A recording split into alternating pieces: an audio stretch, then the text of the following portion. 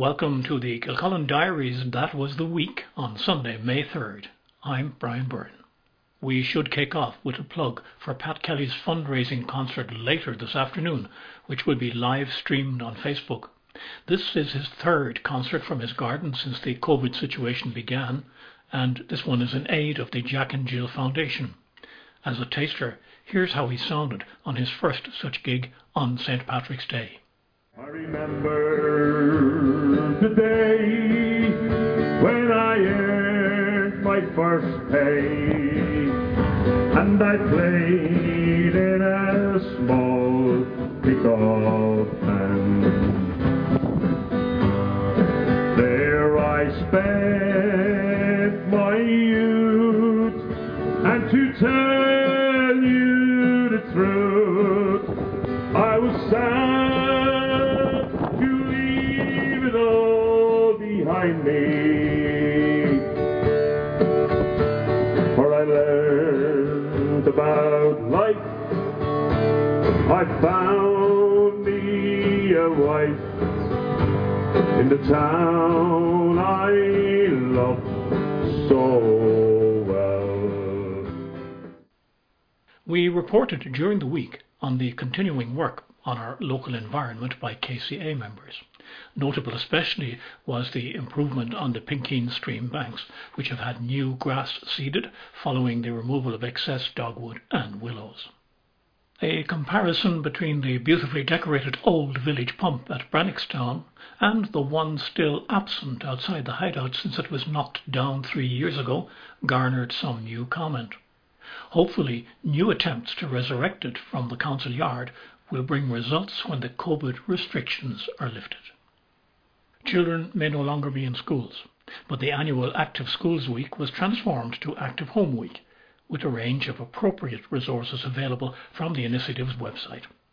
Brannockstown CNS has encouraged its pupils to share with photos and videos what they did for the week, which helps towards another school flag. The diary highlighted a positive parenting talk due to be held via Zoom next Wednesday, 6th of May. The event is hosted by the Kildare Library Service, and the talk is by Professor John Sharry. Booking can be made by emailing kildarebookings@gmail.com.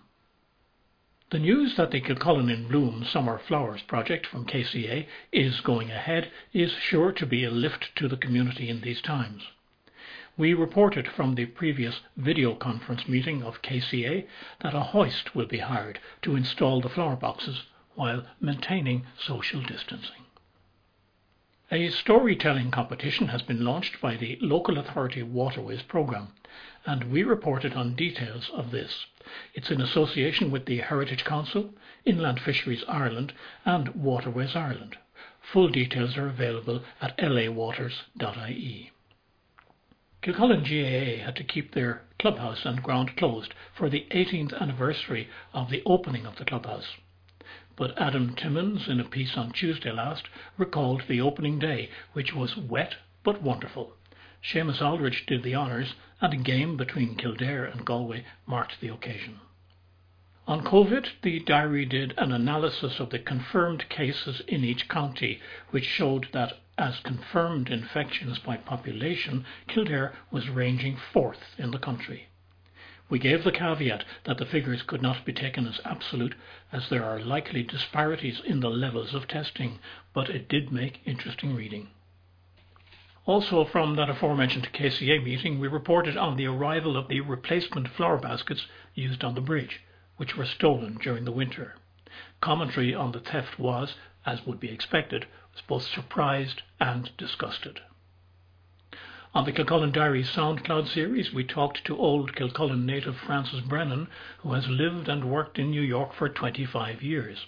She gave us very interesting detail on what lockdown is like in New York, in many ways different to ours. It's actually scary. It's crazy. I had cycled into the city maybe the week after St. Patrick's Day, the first week that this was on, and it's just like, it's like empty. It's like a ghost town. It's like something you'd see in a movie. And like you could stand in the middle of Fifth Avenue and you can look all the way down the street and all the way down to the World Trade Centre and all the way up to Central Park, and there's not another sinner on the street. There's not a car, there's nothing. The avenues you can just see straight from one end of the city to the other. It's pretty crazy actually that the whole city's come to a standstill like that. You can listen to the whole interview by clicking onto the KD SoundCloud link on the diary, which will bring you to all of our audio presentations.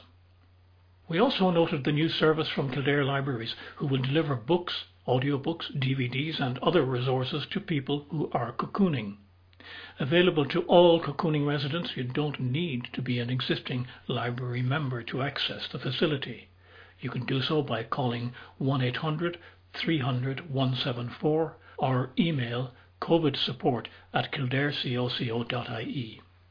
Among the businesses locally who have gone online to provide goods and services, Jane Russell's Handmade Sausages are now offering baskets of various variety packs from their range of sausages, puddings and smoked rashers.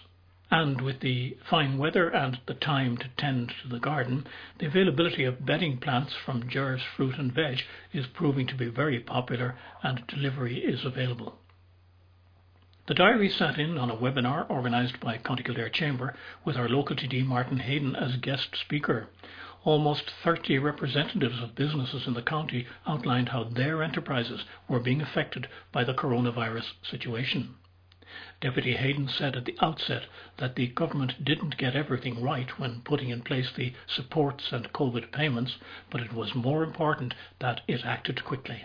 The advice from many around the world, particularly the World Health Organization and others, was to governments when a crisis like this hits, the phrase speed trumps perfection. So I'll hands up and say we didn't get everything right. The wage subsidy scheme was a scheme that was probably devised over about a 72-hour period. In a normal set of circumstances, when you're bringing in such a large-scale national policy, you would be testing it for 6 months. You would be looking at every single possibility and problem and knock-on implication and anomaly that could arise. We didn't have that luxury of that time. So we brought in schemes and measures in the full knowledge that it would throw up plenty of anomalies, but that it was more important that we act and that we put supports in place, like the wage subsidy scheme for business, for employers, for employees, and also like the pandemic unemployment payment, that we make sure the most vulnerable in society are protected, that we didn't have anybody going hungry, and that we could all survive that initial phase. Rosary at the Church Grotto for the month of May has begun nightly at 8 p.m. The organisers emphasise that social distancing protocols must be adhered to. People can also stay in their cars and pray if preferred. The diary's series of looking back with old photos and clippings continues to prove very popular. This last week they included a pic of some young footballers on parade from the early 1980s, a recollection of Bernie Sadler's being filmed for the original Hands series, a picture of an old May procession, Kilcullen ICA with the late Mary Conroy, and a remembrance of the Sufferin brothers, John and Simmy Doyle. Hope you enjoyed the week. As always, check in daily to the Kilcullen Diary for regular updates on what's going on. I'm Brian Byrne. Thanks for listening. Stay well.